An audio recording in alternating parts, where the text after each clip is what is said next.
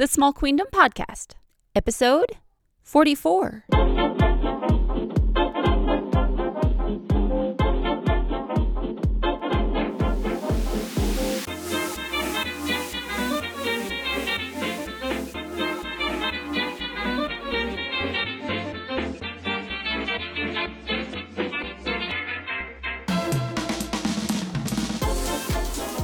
Are you ready for part 2?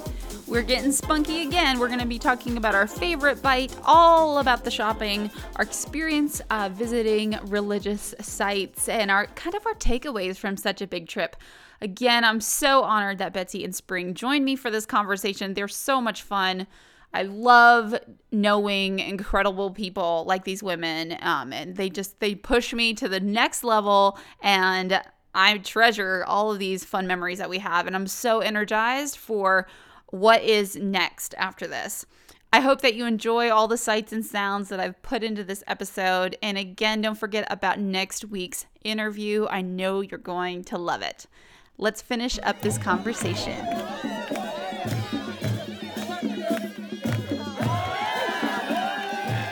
All right, Betsy, what was the best bite you had in Nepal? Oh, hands down, the homemade lychee paneer in the high mountains of Makwanpur. That was the best. That was very good.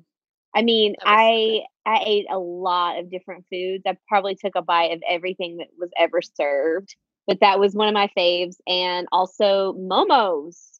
Yes. Oh, I was gonna say that was my favorite thing was the momos. On the momo. On the van? Yes. Okay, so when we were on the van, we had flown back from Pokhara to Kathmandu. We were going to go to our hotel one more night before we left, and they served us vegetarian Tibetan momos, which is like a dumpling with like a egg roll stuffing, and it had like this. It's like the perfect amount of spice, kind of like so good. Like it was like this tomato. It was like canned tomato, but it was good. It was so good. The sauce that it was with. I mean, that was my best. Can we talk about the thing that we like that we didn't like the most? That's okay. Yeah, go ahead. Okay. So we were served this amazing meal in Bhaktapur. They had like a big event for us after we toured the city, and we went to lunch, and the lunch was good. It was like dal and rice and like all this stuff. Dal, y'all. But we had dessert, and they brought around these ice cream sundae bowls, and each bowl had a big scoop of white vanilla ice cream substance with a little tiny cherry on the top. And I almost lost my mind because we've been watching our carbs and sugar for like a year now. And I was excited to have like Nepalese ice cream. It was so amazing looking. So they set it all down. We all grabbed our spoons. I got a big spoonful and put this spoonful of vanilla ice cream in my mouth. And it was like mayonnaise and sour cream had a baby. Oh, with a little bit of yogurt. Not ice cream. It was curd, and it was disgusting. I just have to say that was my least favorite thing that I ate the entire time. Like I scraped my tongue on the bowl. I almost gagged. It was so awful. I was like, "This is not ice cream." They said, "No, it's curd."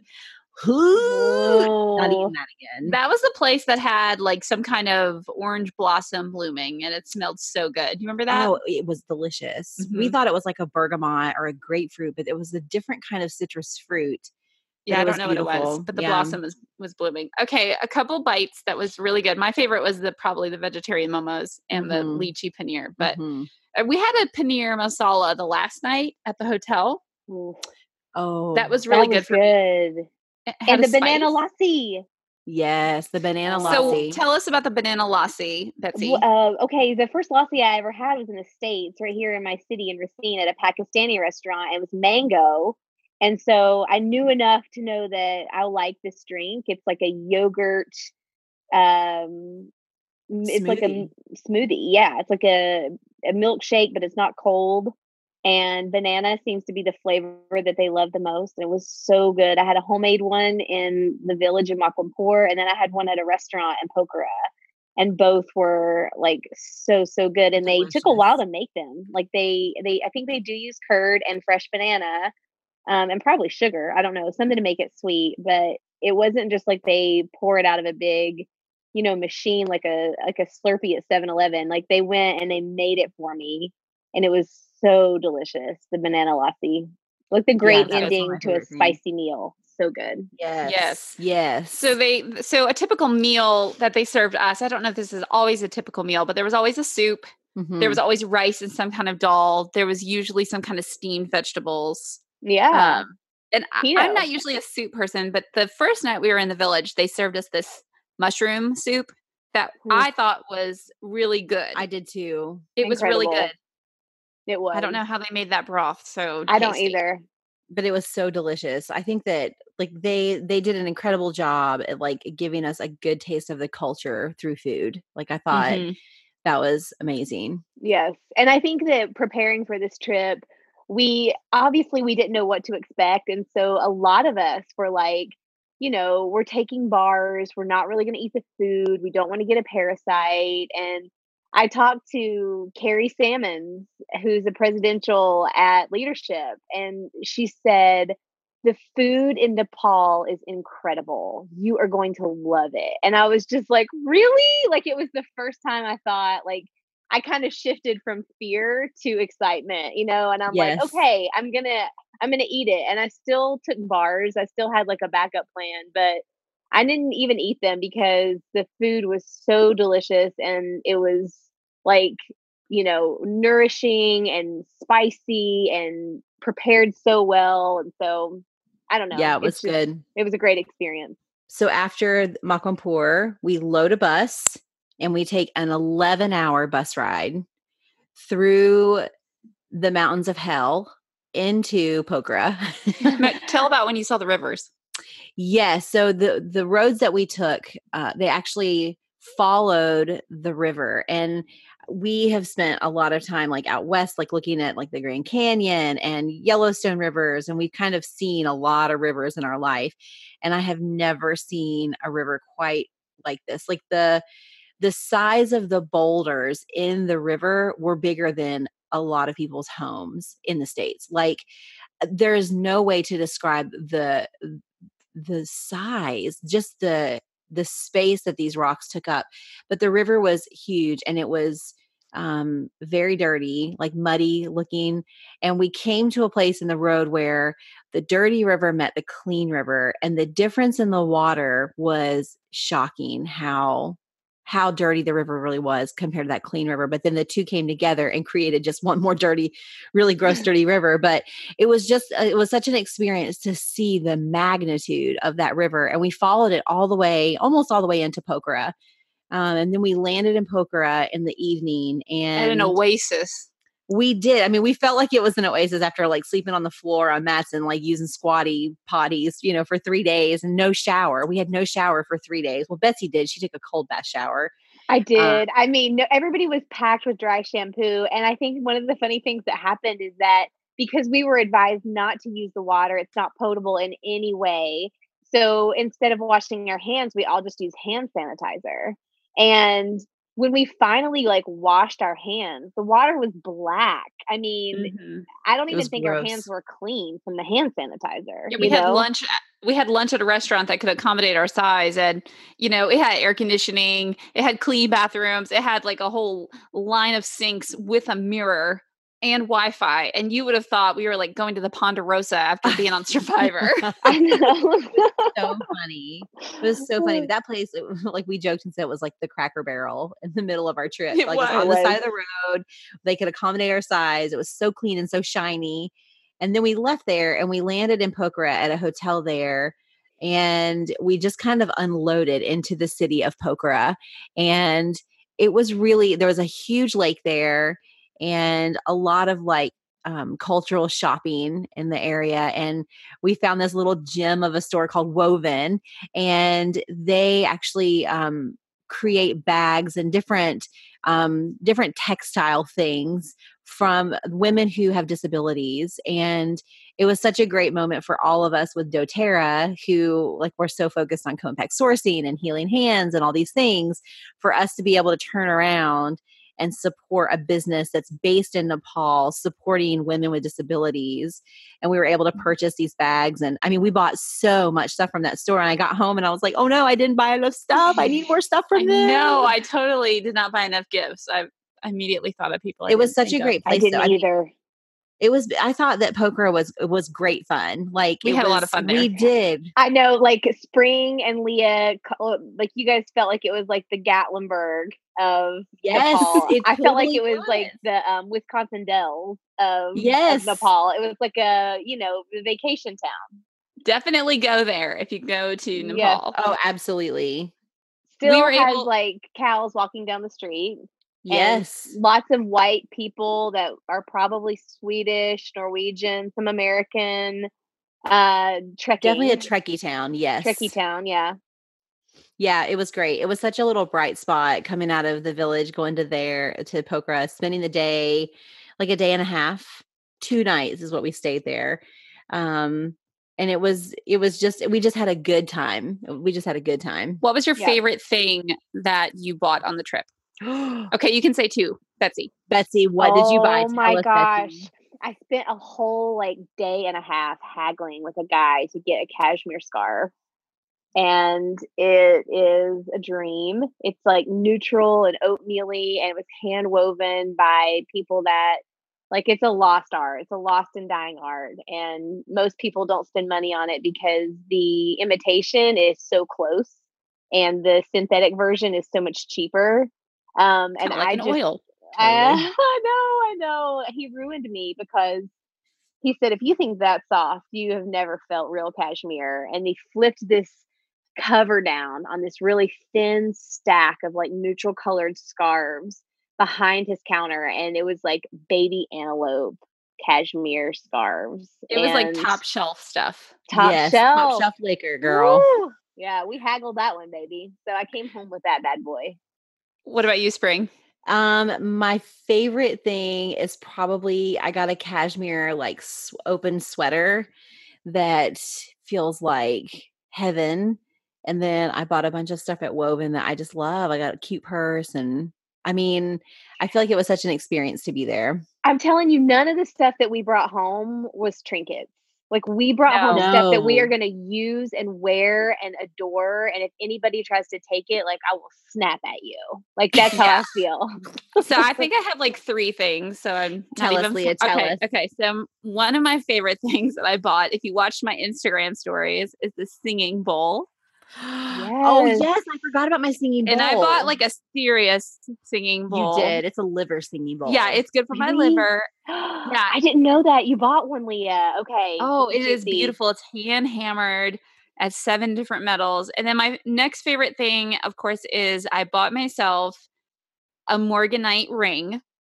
She did. I bought my own right-handed ring, and it was such a moment for me because since I was probably a teenager and I used to look in magazines, I remember this so clearly. This jewelry company, there was an advertisement for right-handed rings, and it was this sophisticated woman with this killer ring on her right hand. It was like she bought this herself. I love it. And I was like, I am going to buy myself a right-handed ring. So I bought it, but I totally intend on it, going to my children and one day, like having something to pass on and having a killer story behind it. It's beautiful. And then my other favorite thing is I bought a dress from Woven that was woven. So yes. Yeah. we hit Pokhara so hard. yeah, we shopped till we dropped. We did. Do you want to talk about any of the sightseeing? Oh, maybe I was just going to say, I don't care. But like we saw a lot of religion. Yes. Okay, let's talk about that. Oh, let's talk about that. All right, so we did have some time to sightsee, and culturally, the religion of Hinduism and also the way of life that is Buddhism really intertwines so much. And instead of churches, they have temples. Some of them are on top of mountains. Some of them are on the side of a street. I don't know, what was some of your takeaways from that experience? I thought it was incredibly cultural rich, and I have a new understanding that I've never had before. Betsy, one of the things that stood out to me was the use of flowers, because I'm very familiar with the dot, the bindi, the smudge, everything that happens between your eyes on your forehead. I know that, but I wasn't prepared for the amount of use of flowers. And I thought it was really beautiful and charming, starting with when we were greeted in Makwanpur with the leis and the rhododendron and the kind of like almost giving you a boutonniere, to say welcome. But then even in those small villages, I don't know if you guys saw, but they would string marigolds together. Oh, yes. Okay. And so they would string the marigolds and then hang them above the door. I'm sure there's like a religious significance to it, but some of them have been hanging there for so long they were They were like brown. dusty. Yes. Yeah. And then they would burn them. So when Presumptia and I went between my cashmere haggling, we had to take a little breather, walk away from him. And I was like, let's go get a banana lassi. I need a break. She's playing hard to get. And so Presumptia said, oh, yeah. So we went into the store, we got a lassi, and the guy behind the counter had a plate of the most delicious looking food. And then on another plate, he had marigolds that he was burning. And she looked at me and she goes, it's a way we worship God. And I was like, right on, because I know she knew that I was going to be like, flowers, you know? So anyway, those were everywhere. And then when we went to the Peace Pagoda, the island that we paddled out to, the temple there where everybody comes to bring their offerings, they line up barefoot and they bring their, I don't know what they bring. They bring something, but they burn flowers. That's like a part of their like custom. So flowers were everywhere. Mm-hmm. In brass copper pots, like Yes, they everywhere. floated flowers as decor. They strung them around their neck. They burned them. They hung them. Yeah. Well, I think when we went to the Singing Bowl place, our guide that had been with us said, like, it doesn't matter how dirty your situation is. It doesn't matter how like what's happening on the outside. If you take a bowl and fill it with water and put flowers in it, it makes everything beautiful. No And way. Are you yeah, serious? yes. And I noticed that like every place that we went, even like the most crusty of crusty places, there would be a pot with water and flowers in it. And I'm going to I do that with my bowl. know. yeah, oh yeah, totally. I mean, and I think that for me, the takeaway with all of I mean, we saw a lot of temples. Lee and I went to the monkey temple, it was on top of a mountain. We drove up There are a lot of there, monkeys. a lot of monkeys, a lot of dogs. A lot of dogs. It could Yeah, have been the dog temple. that's what Keith said. He was like, it needs to be called the dog temple with some monkeys. I mean, there was a lot of monkeys and a lot of dogs, a lot of people, and a lot of just like great people had just such great reverence for um, all of the just like the space that they were in, that they were coming to this temple. You could feel the sincerity. Yeah, like it was just there was so many dynamics there, like from like poverty and like filth to just like being okay with these animals just kind of doing their thing all over the place, and then people being everywhere and bringing offerings to these temples. And we actually, when we were in Bhaktapur, we came up on a goat sacrifice, and it was kind of like it was one of those moments where like it stopped all of us in our tracks, and it like we couldn't turn away. We couldn't stop watching it because it was like, is this really happening? Like it just, and Betsy and I kind of downloaded this to each other because I was just like, it's 2019, and like we hear of animal sacrifice like from historical times and that sort of stuff, but they're still doing it in Nepal, and it's a celebration, and it's something that they do to celebrate. This one was in particular for the coming of age for a young boy. And it was just kind of humbling to see like different practices of the world and how they worship and how they do their thing. And yeah, it was one of those moments where I just like I couldn't look away. We didn't actually see the actual sacrifice. We left, but we came back to the space after it was over with, and it was just kind of like humbling to be like in somebody's sacred space like that. It's just kind of it just gives you a new view of the world and how people worship and what's important to them and what they celebrate and what they don't celebrate and all those things. Like we saw so many different altars all over the city, everywhere we went, where they were decorated with candles and flowers and some sort of like crushed up Ritz cracker looking stuff. I'm not really sure what it was, but it was kind of everywhere. But people had such reverence and respect for these altars, and it was just kind of interesting to see all that. So, and that happened right under a really important tree, the Buddha tree. Under the Buddha tree. Yeah. Yeah. Yeah.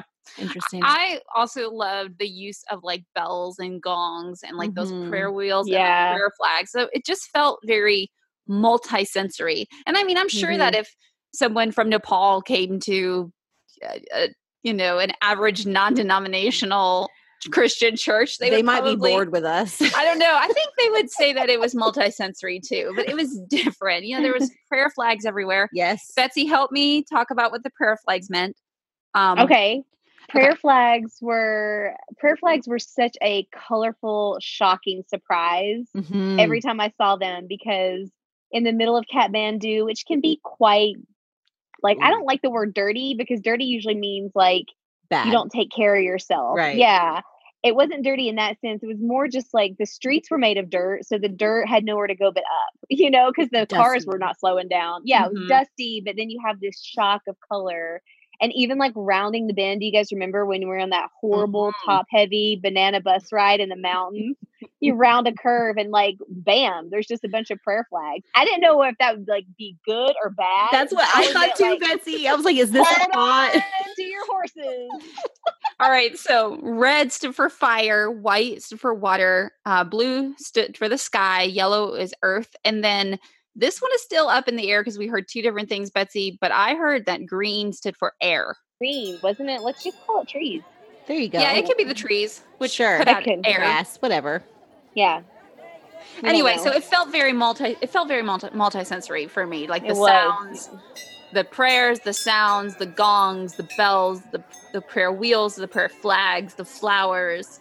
It was like whatever they had available to them, they were using it as worship. And they have a very distinct reverence for living things. So like the animals were not in bad shape. There were some old dogs, but even like I was noticing the goats, so shiny, the chickens, so fat, the dogs, some had collars and they were just like running the streets, and they kind of looked like they were doing exactly what dogs are supposed to do and want to do, just pee on whatever they want to and keep on going their merry way. I didn't see a single leash. Cows just I saw a lot walking of down the street. Dogs. And I asked one guy, I said, this dog has a collar. Is it a street dog? And he said, it's a street dog. And I said, then why does it have a collar? And he said, oh no, we do that for some of the dogs. We put collars on them, but they're street dogs. And I was like, oh, okay. That doesn't make any sense, but sure. I asked Pratik, I said, does anybody ever say, Daddy, I want a puppy? And he looked at me and he goes, nobody wants a puppy. I was like, really? That's a big deal in America. Everybody wants a puppy, but no. Okay. Totally. Two more quick things and then we'll finish up. So let's talk really briefly about when we played Plane so hard. Oh, it was so great. Listen, we played Plane big time. Break it down, Spring. So we wanted to, part of our trip, one of the details of our trip was that we would get to fly around Everest on the last day. And Betsy and I about lost our mind when we heard that on the call. Yes. Like it was so exciting because, I mean, you think Nepal and everybody's like, what are you going to do in Nepal? We're like, well, we don't know, but we know there's Everest there. So we're going to do that for sure. Yeah, exactly. I mean, we didn't know that we were going to climb a bunch of mountains. There were so many things, but we knew that we were wrapping this trip up with a flight around Everest. So a few things about Nepal and Kathmandu specifically is that it's one of the most dangerous airports in the world because of visibility. We had people on our trip coming into Kathmandu that had to refuel in India because they couldn't land because they were circling so much. I mean, it's an intense place. There's one runway. One runway. And did you know that there was a really bad plane crash the day that we left? No. In Nepal, 4 people died. Let's go ahead. Keep going. Okay. So all of that to say the air situation is definitely a situation. It is. So we were excited that on the last day of our trip, we were getting up very early to leave our hotel to go to the Kathmandu airport and board a plane, a Buddha airplane. And then we would circle Mount Everest. The whole flight was an hour long, and we were all like so jazzed. But we had to be in the air by 8:30, or we wouldn't make our flights out of Kathmandu. Mm-hmm. Yeah, the whole thing was kind of like balancing on the fact of like we would do this flight if there was good visibility and if we were able to take off and land, be back at the airport no later than 9:30 a.m. so that we could all get our connecting flights out of the country at 11 a.m. So it was all kind of dicey. So we all go into this airport, and this airport is like There is nothing to describe this airport. It is like a situation like you have never experienced. People everywhere. They do not have the technology there like we have at any airport in the States. We're like walking through security and it's not plugged in. Yeah, like one of the men said to me, it is very important that we scan your bags. And so we all put our bags on this scan on the conveyor belt, which doesn't roll like on its own. You have to push your stuff through. And as I went through, I looked at the men who were checking bags on the x-ray thing, and they were literally having a full-on conversation about something not related to anything that was in our bags, and they weren't even looking at the screen. So it's very important that we put our bags with it, but they really didn't care. And then we went into this weird curtain area that was like kind of dark, and there was a curtain for women and a curtain for men, and you couldn't see until you got in there. Until you got in there, and you go in there and they pat you down. But it was like the most like strange pat down I've ever had. It wasn't really a pat down; it was more of just kind of like a slap on the butt and like a little hug. It was kind of weird. And then we get through that and we wait and we wait and we get to board our Buddha Air flight for Everest, and we're all on the plane. We each have a window seat. We all have a window seat, and we were thrilled, and we knew that we had to take off by 8:30. Well, guess what? 8:30 got closer and closer, and we sat there. And then at 8:34, they said, guys, we have to call it. It's too dangerous. Like, we can't get off the ground right now because of visibility. The flight is an hour. And the bigger problem is that once we get you in the air, we don't know that we would be able to land safely and on time. So we're calling the flight and we're not going to do it. And we all were so sad. We were so sad. We had already had candy service. Yes. We had water service. Our medic had passed that electrolyte. Yes. I went to the bathroom. I got my pod, like my favorite song all queued up that I was going to listen to when we took off. I mean, we did Betsy went to the bathroom. Time. Betsy even organized an epic boomerang. Yes, it was so good. We thought for sure we were doing that thing, but we didn't do it. Not being able to do it, and we were kind of sad. But I'm so glad that like they called it for safety for us. Like, absolutely. I appreciate that so much. So it was fun playing plane. Yeah, we played airplane big time, and then we got off the plane and we went to the other side of the airport and we did our international boarding and. We flew out of there. We flew out of Kathmandu and landed in Doha with quite the crew of people from the trip. Yeah, the lap of luxury, pretty much. Oh, my goodness. Oh, my gosh. Doha, if you ever get a chance to fly that way. And we used Qatar Airways, yes. And they had a special where you could, if you had a long layover, they put you up for the night for free. Yes, Discover Qatar was what it was called. And so we all... Betsy, Dana, Leah, Keith, and myself, we picked the Hilton Doha, and we stayed there. And we got to explore the city just a little bit. We went to the, what is it, Betsy? The Souk Waqif? Mm-hmm. Yes, the Souk Waqif.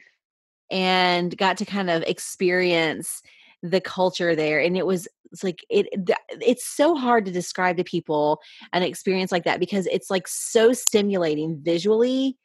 Like you can't even... it's so hard to describe. Like, it's like you're looking at so many different cultures, like it's such a rich culture. Yeah. And I know. Seeing like the money in that country because it's one of the richest countries in the world. And everything was impeccably designed. All of the architecture of the skyscrapers incredible would stand alone in any American city as a landmark. Oh, yes. Absolutely. I know we kept joking that we felt like we were going to the future in Doha. Yes. The technology in the airport was staggering. Oh my smells, goodness. And it was really interesting to me to go from like the Nepal, Bangladesh, India side of things, which is very like Hindu, and the feel of Kathmandu is very tight, cramped. It looks like it got built on itself overnight. Yes. Just like can't sustain the infrastructure of the city, can't sustain the amount of city people. That's run off of extension cords. Yes, exactly. And then you plunge yourself into Doha, and it's obviously very Muslim. And like lots of burqas and structure. Men in long flowing white. They look like royalty and the architecture and the smells, the hookah, the shisha, all the white cars, all, only white cars there because it's so hot. yes, because it's so hot, and the Mediterranean food, like so different than the curries of Nepal, but Even the equally Arabian amazing. Sea looked clean. Oh, it was so Yeah. beautiful. I mean, it was so like visually stimulating. Like it was hard to take it all in. Honestly, it was. I know. And you know what's also funny is that I didn't necessarily want to be in Doha more than I wanted to be in Kathmandu. Totally. Mhm. You know what I mean? Totally. Oh, yes. And then we got there and we were like, we need to do more time here. I know. We need to travel. All right, ladies, thank you so much for helping me break this down. Let's close it out by talking about like where do we go from here? I'm still working on answering that question, so I don't really have an answer myself. I mean, I think that if we could answer that question, we could like figure out life. But I think for me, it reinforces for me that we have the opportunity to make an impact. And the world is bigger than your four walls. And I think a lot of people think, well, I can't travel. I can't go to Nepal. I can't go, wherever. I can't even go, across the border to Mexico.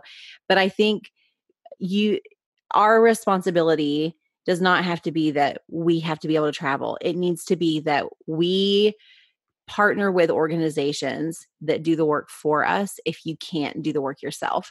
And we just need to be very aware of that. And I always joke with Keith that we come back from countries like this and Keith becomes this like, this really strict environmentalist where he's like, why do we have so much trash? Why are we wrapping everything in plastic? Why are we throwing everything away? Like, I think why do we have paper towels? Yes. Like it's one of those things where it just makes us very aware of the impact that we have, our footprint, and not to be like super like, you have to recycle everything or whatever. I just think we just need to be more aware and realize that we have the ability to influence greatly generations to come, whether it's with our environmentalist stand or whether it's with our fight against, things like racism and how we treat people in general, and like whatever it is, like you can be the change, you can be the ripple, and we need to get outside of our four walls and partner with people that can help us do that.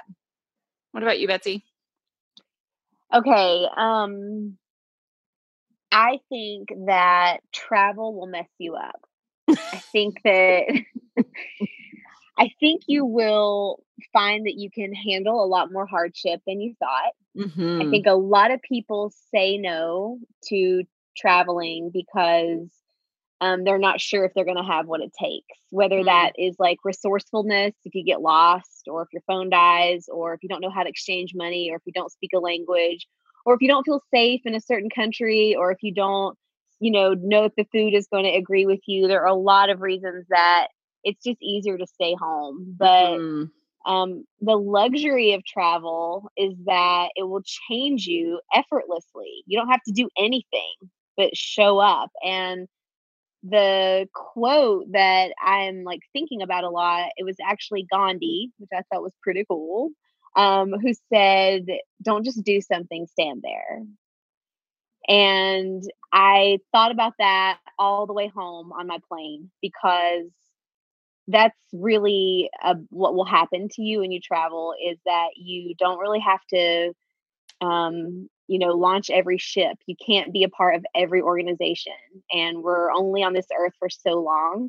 But there's something about taking it in and experiencing other cultures that will cause you to realize that people are just people everywhere you go. I saw moms like grabbing their kids' hand and pulling them out of the street. I saw grandfathers loving on their grandkids. I saw people annoyed that their food was taking too long. I saw people get cut off in the street and like give somebody some version of the bird. Like you just see it all everywhere you go. And, I was very moved when we left that village and they had a surprise birthday party for us. And their version of a birthday party was so precious to me and very similar in so many ways, like the way that we would party and celebrate. But they all like stood at the front of the room and sang to us. And their faces were so sincere. They were so earnest. And the connection was so great because none of us had cell service and nobody had a cell phone.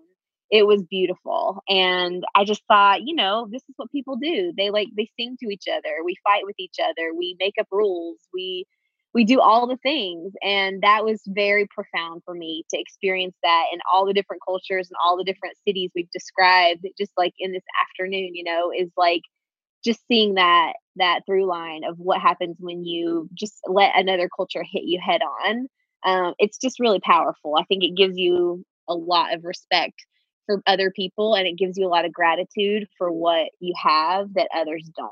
Like it's just good all the way around. Betsy, that ties right into what I was about to say about the song. I was going to mention that song that they sang. But you said one thing while we were in Nepal, and it was like, we try our whole life to fill our happy cup, and there's always going to be that drop of sadness. And what happens if we settle into that discomfort a little bit? That's where I'm at right now. I'm sitting in that middle of my happy cup is so full, but you can't truly be that happy when you know that consistent suffering is still there. Yes. And some people don't have drinking water. Exactly. But I wanted to end, Betsy, with mentioning that song that you just said. And it translates that if you look at the world through the eyes of a thorn, there is bad everywhere. But if you look at the world through the eyes of a flower, there is good everywhere. And I feel like that is probably my biggest takeaway. Sum it up. Yes. Anyway, thank you, ladies, so much. I'm just going to sign off right now with the podcast. This is a longer episode today. I hope that you had fun on the journey through Nepal. And I really hope that you'll tune in next week. Hit that subscribe button because I have an exclusive interview with Jared Moon. Oh, and it is incredible. It's going to be so good. We recorded it in Nepal. Over the moon. We're over the moon for Moon. And we recorded it on top of a mountain. It's live. You can hear the villagers in the background. It is very special. So stay strong, be kind. Bye, guys.